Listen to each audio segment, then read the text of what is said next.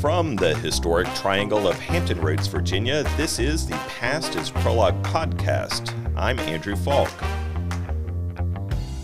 Spring. Flowers are blooming and pollen is falling like unwanted yellow confetti. It's also the start of a season of ceremonies and celebrations that commemorate various transitions.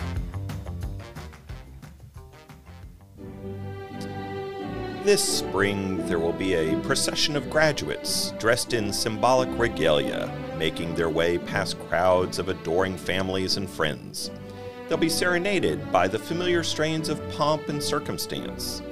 Hooded graduates will toss their tasseled mortarboards in the air as they mark a transition into the next phase of their lives. And this spring, we will start to see a procession of couples dressed in long white gowns and formal wear, making their way past crowds of adoring guests, heralded by the familiar strains of organ music and classical strings. Traditional-minded brides will toss their bouquets in the air as the happy couple marks a transition into married life. And in London this May, there's a procession of soldiers, horse-drawn carriages, and trumpeters, dressed in their gilded finery, filing past crowds of spectators. King Charles III wears a jeweled crown and holds the scepter as his coronation marks his transition into the role of monarch of the United Kingdom. Thousands of Americans on the West Coast wake up at 3 a.m. to tune in. Millions of other Americans undoubtedly tune out and ask, "What's the fuss? Why should I care about this extravagance?" Buckingham Palace announced that the spectacle costs over $120 million. Can you imagine spending so much money and going to so much trouble? Well, let's face it, the average American wedding costs $25,000 or more, and many of us will endure heat and traffic at graduations and willingly shed more than a few tears at the most emotional moments. What is the purpose of all this pomp and ceremony surrounding events like these, coronations, weddings, and graduations? What do these springtime rituals and symbols mean? And what do they say about us when we participate and observe? In other words, what's up with all these caps, gowns, and crowns?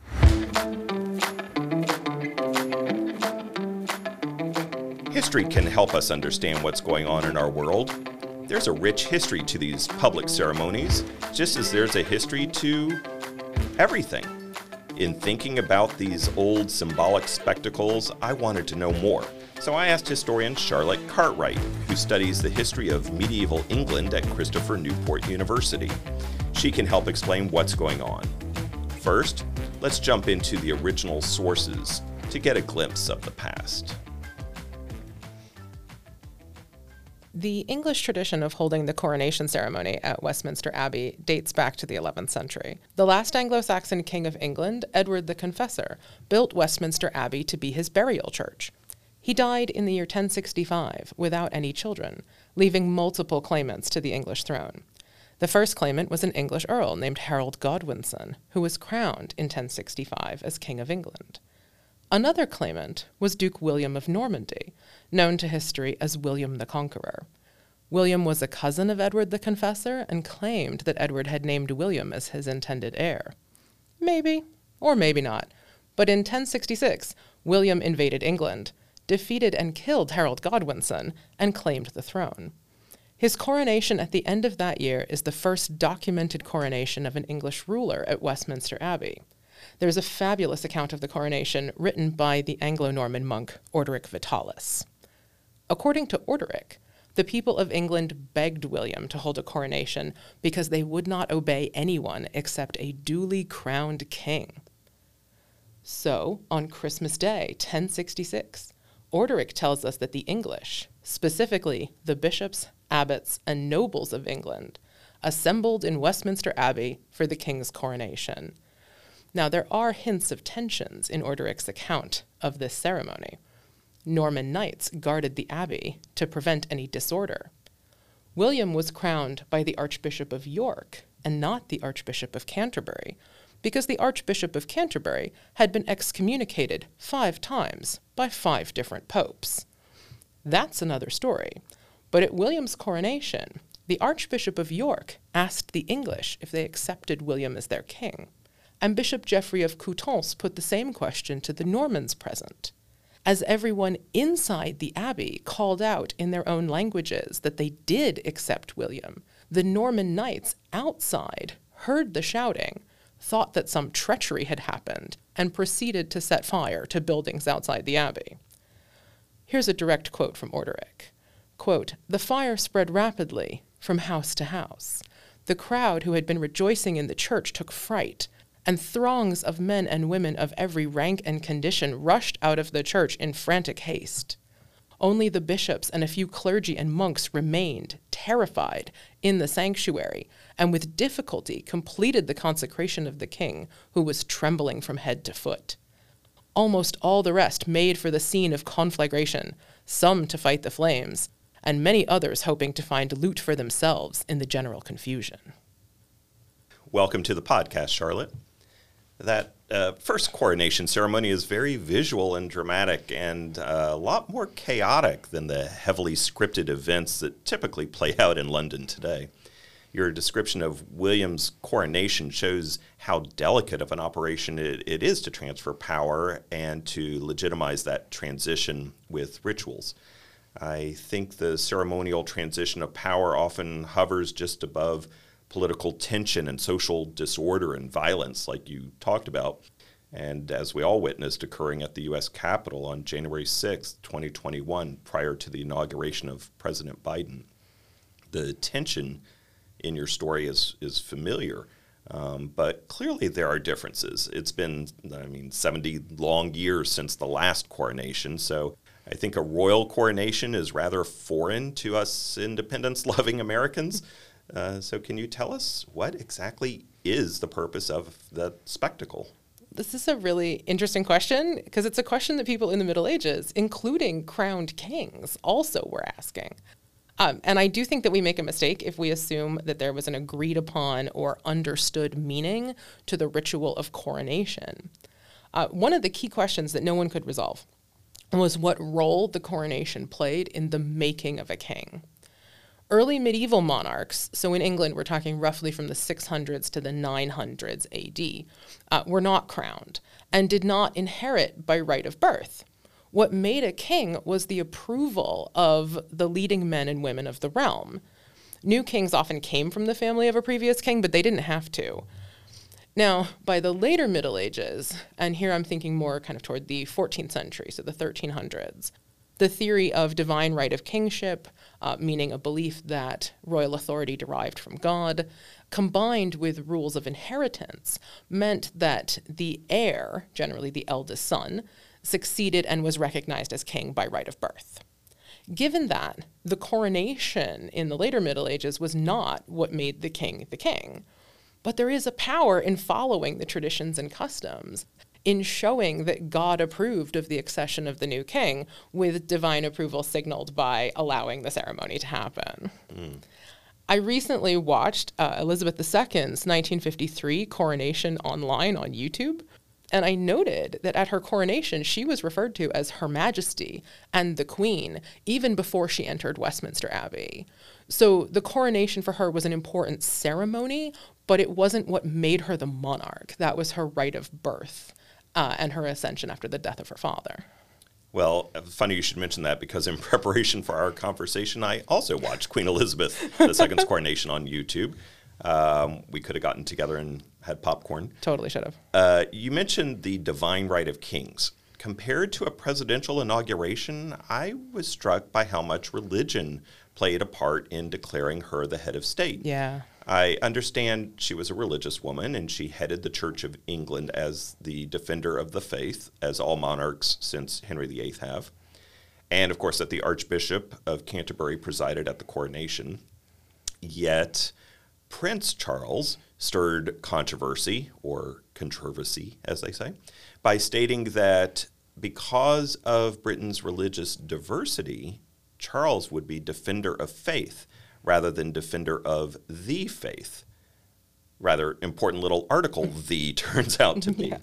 My question is, does the coronation hold any real religious significance, even symbolically? It does, yeah. Coronation of monarchs in Western Europe was introduced in the 8th century by the Carolingian monarchs of the territory known as Francia, what is roughly today where France and Germany are.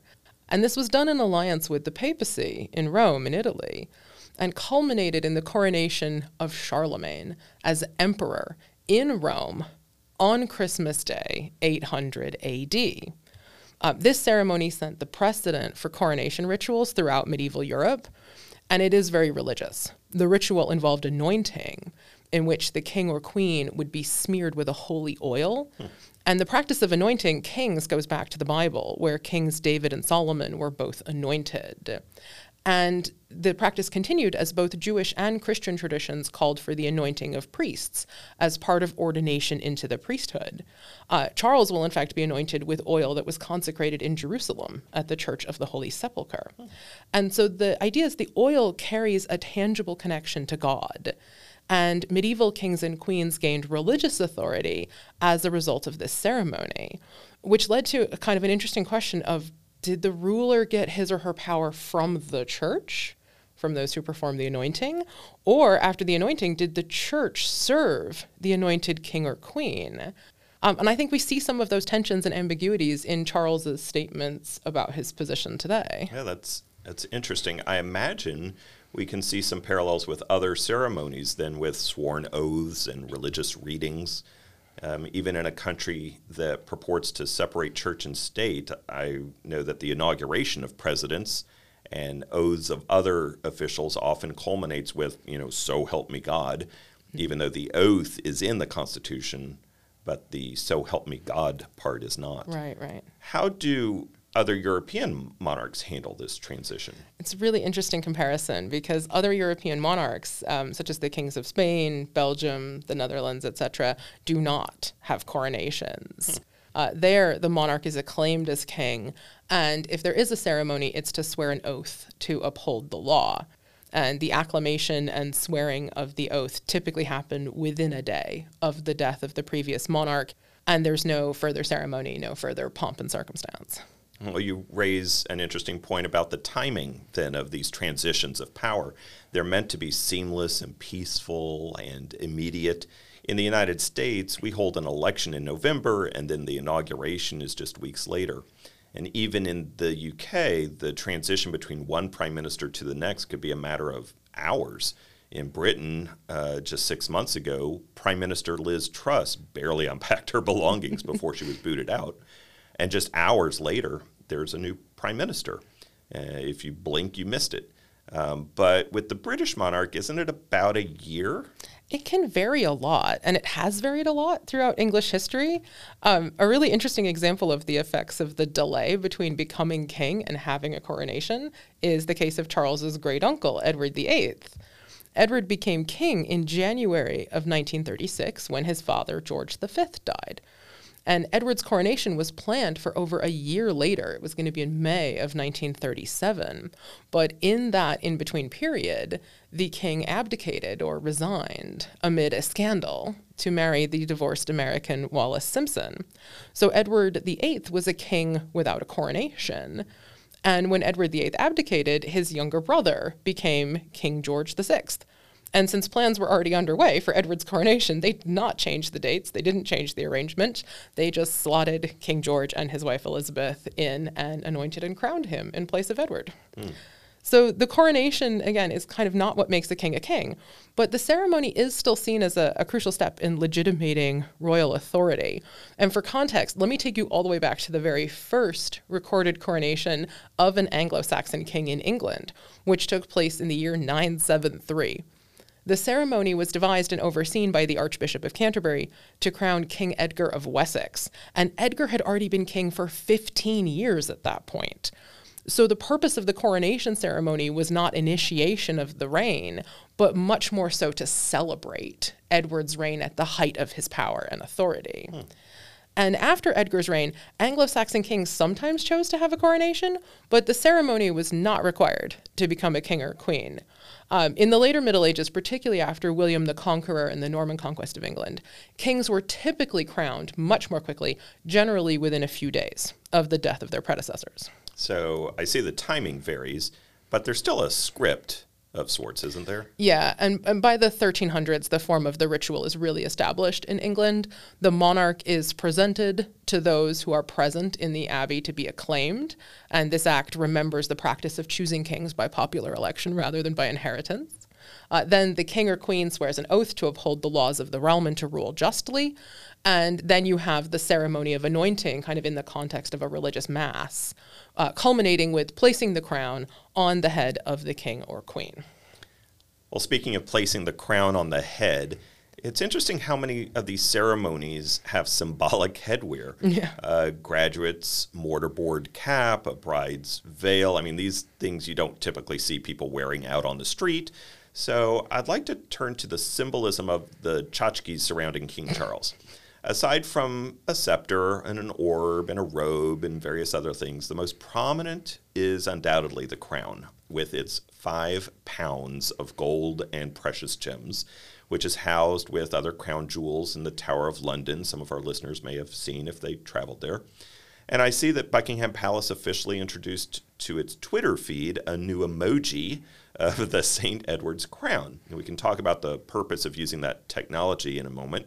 But first, why is that crown the symbol of royalty? Well, it's St. Edward's crown, and it is named for King Edward the Confessor, the last Anglo-Saxon king of England before the Norman conquest.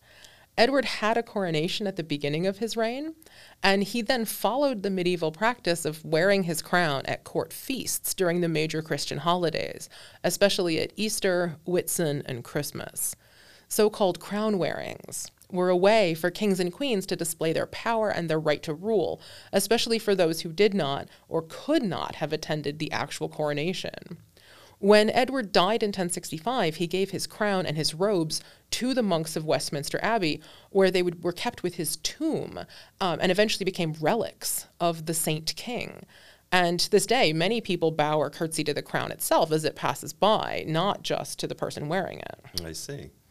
So the crown itself, the object, is viewed as a relic symbolizing the nation. Yeah, absolutely. Well, let's turn to a different ceremony that Americans will be maybe more familiar with. What can you tell us about the historical roots of the robes and the regalia worn at high school graduations and college commencements across the country? I mean, they're colorful and they're special, but let's face it, black velvet gowns seem like a decidedly poor fashion choice in the blazing sun of May and June. That's true. Can you tell us what's behind the fashion, the processions, and the purposes of graduation and commencement ceremonies? Yeah, I can, and I am sure it will not be much comfort to know that academic regalia, especially the wearing of the long gown, has origins in the Middle Ages, and one theory for why the faculty and students wore gowns was to keep warm in unheated stone classrooms at medieval universities. The other thing is that the gowns were probably very similar to those worn by clergy, since most university faculty and students in the medieval period were members of the Catholic clergy. Unlike today, gowns were worn by students at all times. Did those gowns cover their medieval yoga pants and pajamas? As someone who used to teach in the frozen north, you do what you got to do to keep warm. I won't lie. But so historians do think another purpose for the regalia may have been to differentiate students from townspeople, the classic town and gown dichotomy there. And that was actually brought over into the United States. During the colonial period, the colleges that would become Columbia and Princeton required their students to wear gowns at all times. But gradually, most institutions have moved to only wearing regalia at university ceremonies. And gowns used to originally were mostly black or gray. But today, institutions often give doctoral gowns in a variety of bright colors. And I myself get to wear red, which I'm very happy about, and very pleased to have a gown that is knee length, which is most welcome when sitting outside in May in the Virginia heat. Absolutely. Yeah, I'm very lucky. I also want to make a note about the terminology, because I think this is really interesting. Commencement has its origins, again, in the medieval period, in the medieval master's degree, Students who obtained a master's joined the faculty of the university and could thus commence teaching alongside the other masters. And we use commencement today as a synonym for graduation, a term that originates with the Latin word gradus, meaning a step. And the earning of the degree was a step along the path to joining the masters of the university and becoming part of the community of scholars there. And commencement, therefore, suggests commencing or starting out into the world. Yeah. Not just ending your studies. Well, let's put a spotlight on the role of the crowd of spectators, the family, friends, and guests at these ceremonies in spring. The palace announced that Charles wants a, quote, more modest procession past the crowds. So he'll ride in one horse-drawn carriage to Westminster Abbey and along a shorter route than his mother had. He'll pass the statue of King Charles I, who was beheaded in 1649, so awkward moment there, I suppose. And then he'll return to the palace in a gilded coach pulled by 8 horses.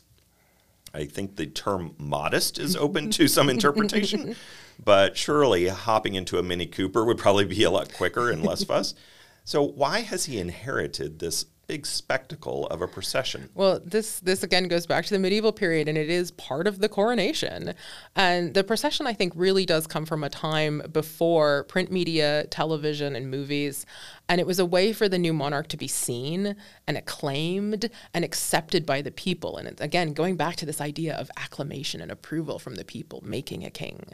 But our first recorded procession into London by an English monarch comes from 1377, when the new king was a 9-year-old child. The boy King Richard II came to the throne. And so a public procession to Westminster Abbey was added to the coronation ritual. And Richard's arrival in London for his coronation was a ceremonial one designed to evoke the arrival of Jesus in Jerusalem from the Bible. That's a pretty bold choice to compare oneself to Jesus. It's true. They apparently even had a fake castle decorated to be like a New Jerusalem, just to drive the point home. And Londoners participated in the event. So they lined the streets to see the new king pass by. Stops were arranged where pageants were performed for the king. Young Richard, we know, rode with his uncle, the Duke of Lancaster, who paid for the city's water supply to run with wine. Wow, turning water into wine, but no miracle there. No. And from the 14th century onward, the formal procession on horseback through the city with regular stops where clergy or members of the city's guilds could perform pageants for the new monarch become a standard part of the coronation ritual.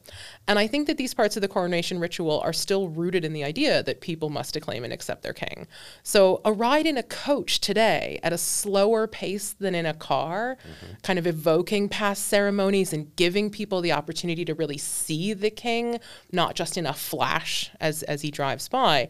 And this kind of visual of the long procession down the route of cheering crowds, hopefully cheering crowds, evokes the idea, right, of the acclamation of the people to England and is part of the legitimacy of the monarchy. That's interesting.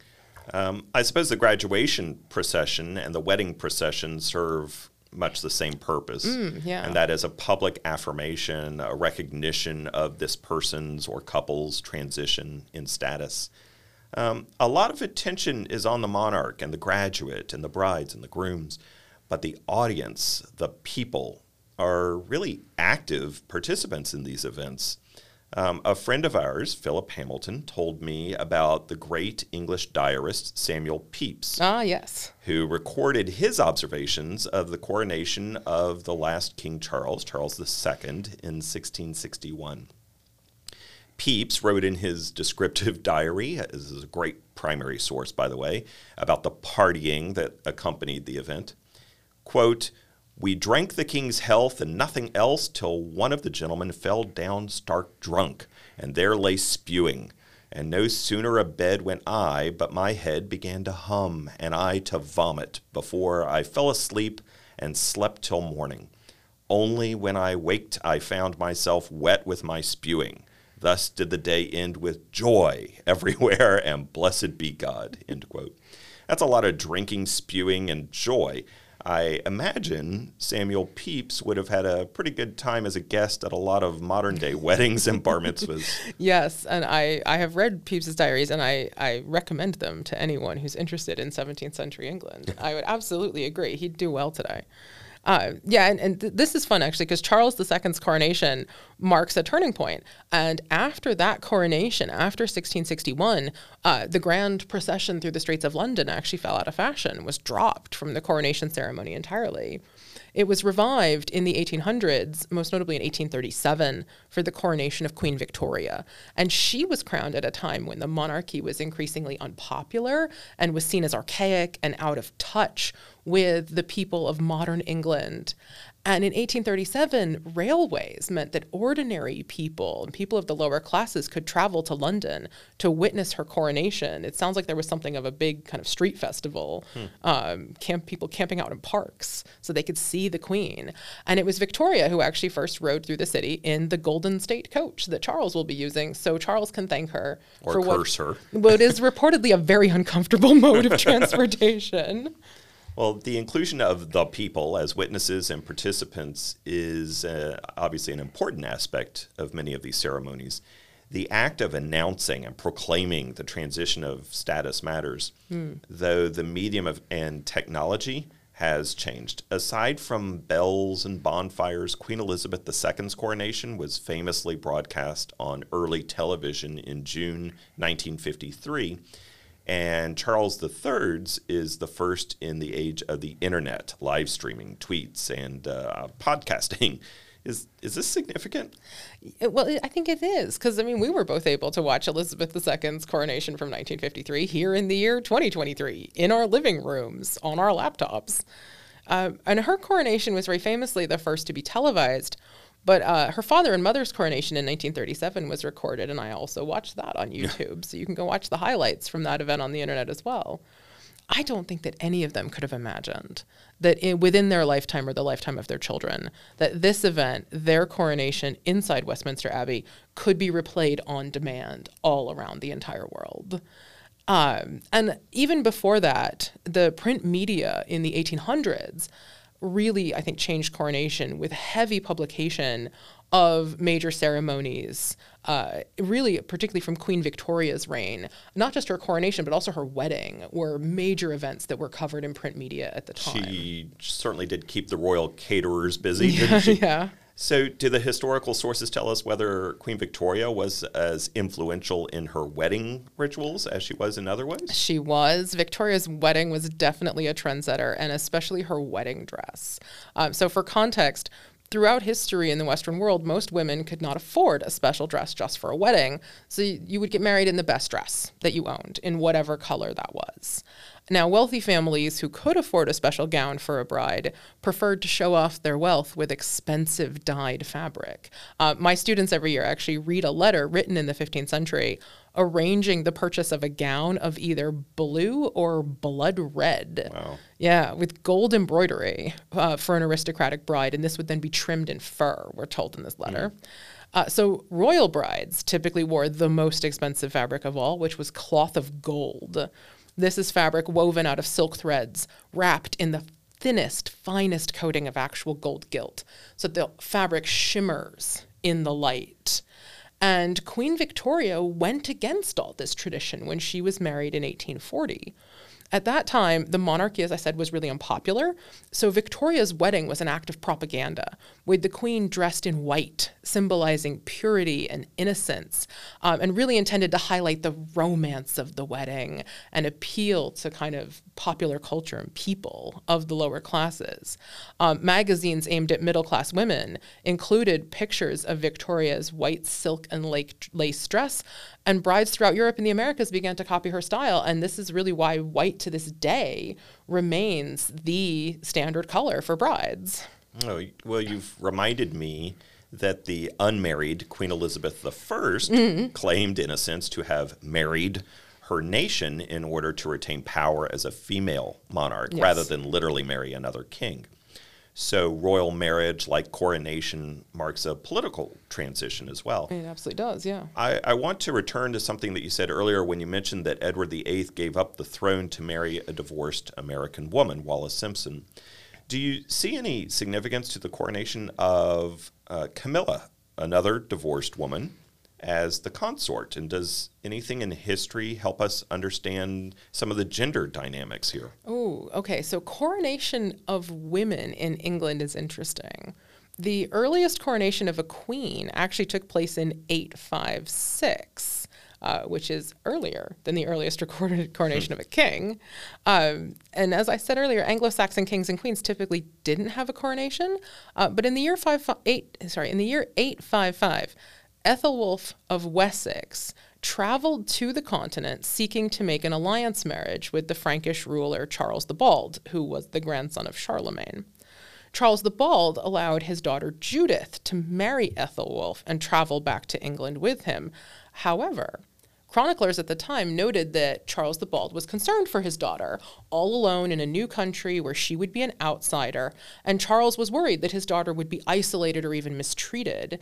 So he insisted that Judith be anointed and crowned as queen to have that kind of divine consecration before leaving home, so that it would be harder for Ethelwulf to set her aside. We actually have a record that Judith was anointed with myrrh and crowned by the Archbishop of Rheims as part of the wedding ceremony before she married Ethelwulf.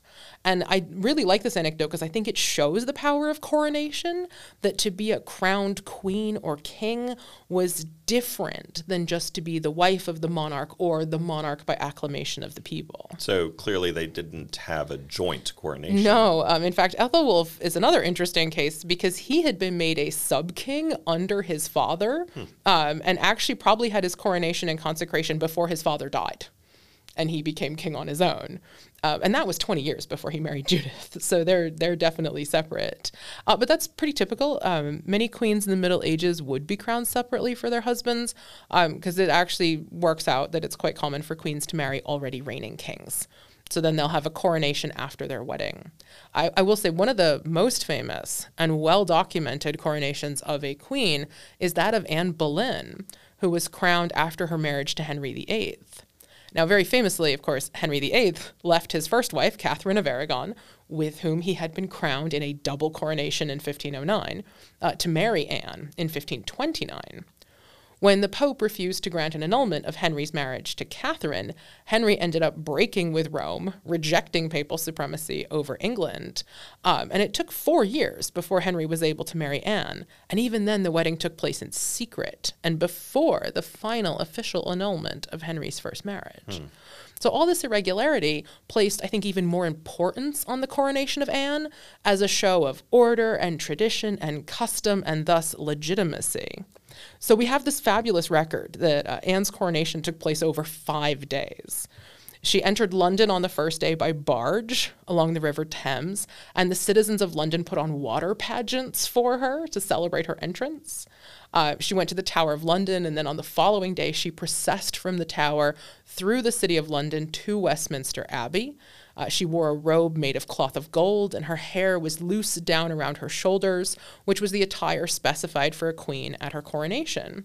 At Westminster, she was given a purple robe to wear, anointed, and in a complete break with tradition, she was crowned first with St. Edward's crown and then with her own personal crown. And typically only a king is crowned with St. Edward's crown, and I don't think Camilla will be crowned with St. Edward's crown in the upcoming coronation. And I think the use of this crown in Anne's coronation was probably because Anne would have been very visibly pregnant, 6 months pregnant at the time of this coronation, and Henry was convinced that she was carrying his much-longed-for male heir. So the use of St. Edward's crown maybe was to signal that Anne's child would be the next ruler of England and would be born to a queen who'd been crowned with the official crown. Of course, as it turned out, that child was Elizabeth, since you mentioned Elizabeth I earlier. And Elizabeth I would have her own coronation in 1558, although she's going to have to wait for her brother and her elder sister to rule first. I recall that Anne Boleyn returned to the Tower of London for less pleasant reasons. That is also reasons. true, yes. She was beheaded there. Marriage is a union, of course, and you've explained how it can be a personal union as well as a political union. The coronation also is a public way to endorse a political union, such as the United Kingdom, made up of England and Scotland, Wales, and Northern Ireland. Charles is to be crowned as the monarch of the United Kingdom while sitting on a special throne with the Scottish Stone of Scone, or Stone of Destiny, lying underneath. Can you tell us the significance of that stone? I can. So medieval Scottish monarchs would traditionally sit on a stone seat. It's literally a block of sandstone at Scone Abbey. Scones are the baked goods. Scone is the abbey. But some scones are rock hard. That is also, they are not good scones, but they do exist. And in any case, medieval Scottish monarchs would be sitting on the stone seat at Scone Abbey when they were acclaimed as king. This practice is so old that it was ancient when it was first recorded in writing, so we really don't know exactly when it originated. And when another Edward I, invaded Scotland in the early 1300s, he seized the stone as loot and then had a special coronation chair built back in England with this space for the stone to be placed under the seat. So for the last 700 years, English monarchs have been crowned in that chair on the seat that is on top of the stone. Now, in the 1990s, amid calls for Scottish independence, the stone was returned to Scotland, and it's on display in Edinburgh Castle. So this will be the first coronation since that move, since it was returned. And so the stone will be taken from Edinburgh Castle to Westminster Abbey and put into the coronation chair before then being returned to Scotland to be put on display. And I know that you and I have both led students from Christopher Newport on the semester study abroad program at the University of Glasgow, and we have both taken students, I believe, to see the stone at Edinburgh Castle. My group actually went last fall, so my students arrived just one day before the death of the Queen, and we went to Edinburgh Castle 2 weeks later.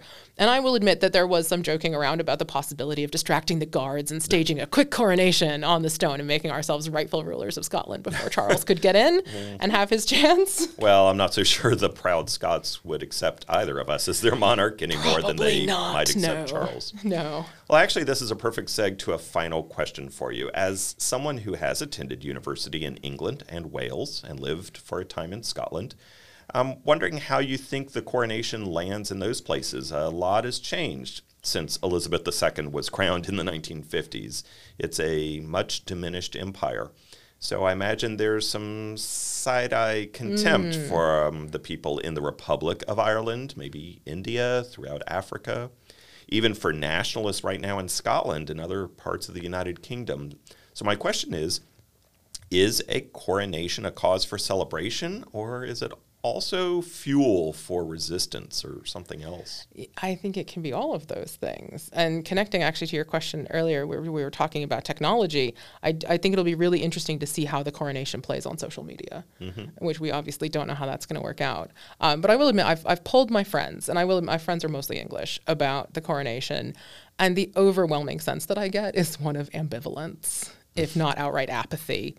They're happy to have an extra national holiday, get a day off of work, but none of them are celebrating or even particularly interested. I think they might be more excited about Eurovision being back in the UK the following week. And you think then more internationally, more broadly, we've already seen Barbados declare itself a republic and get rid of having the Queen as their monarch back in 2021. And I know that after the Queen's death, there's a lot of more talk, particularly in the Caribbean, in the Bahamas, Belize, states like Jamaica, about making similar moves to really divorce themselves from that English colonial heritage. And at home in the UK, my sense is there's a lot of criticism about cost, especially at a time when train drivers and postal workers and teachers and doctors and nurses are having to go on strike to try to win cost of living pay increases at a time of double-digit inflation in the UK. So I think it will be really interesting to see how the actual coronation itself might spark other Commonwealth countries to discuss removing Charles as head of state, or even possibly change the impasse around the discussions of Scottish independence. So watch this space. Yeah. Well, the ceremonies this spring, it seems, revolve around themes of tradition as well as change. Thanks for joining us today, Charlotte. Thank you for having me. I appreciate learning more. When we pause to participate in, observe, and remember these rituals and ceremonies, we consciously mark the passage of time. To that extent, these are key events in our lives individually and collectively. Or, simply stated, history matters to us. What about you? Will you add the coronation to your schedule on May 6th or bow out? If you attend a wedding or graduation, I hope this episode helps you look at it in a new way. And please celebrate responsibly. Try not to pull a Samuel Pepys. Thank you for joining us today. We invite you to join us again next time as we use yesterday to help make sense of today.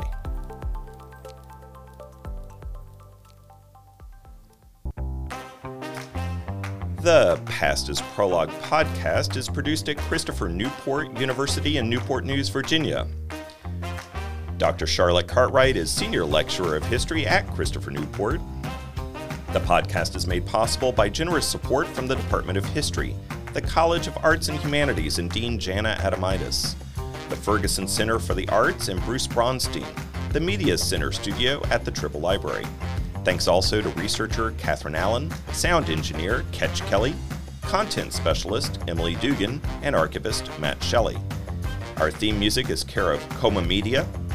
We welcome your comments, questions, and suggestions.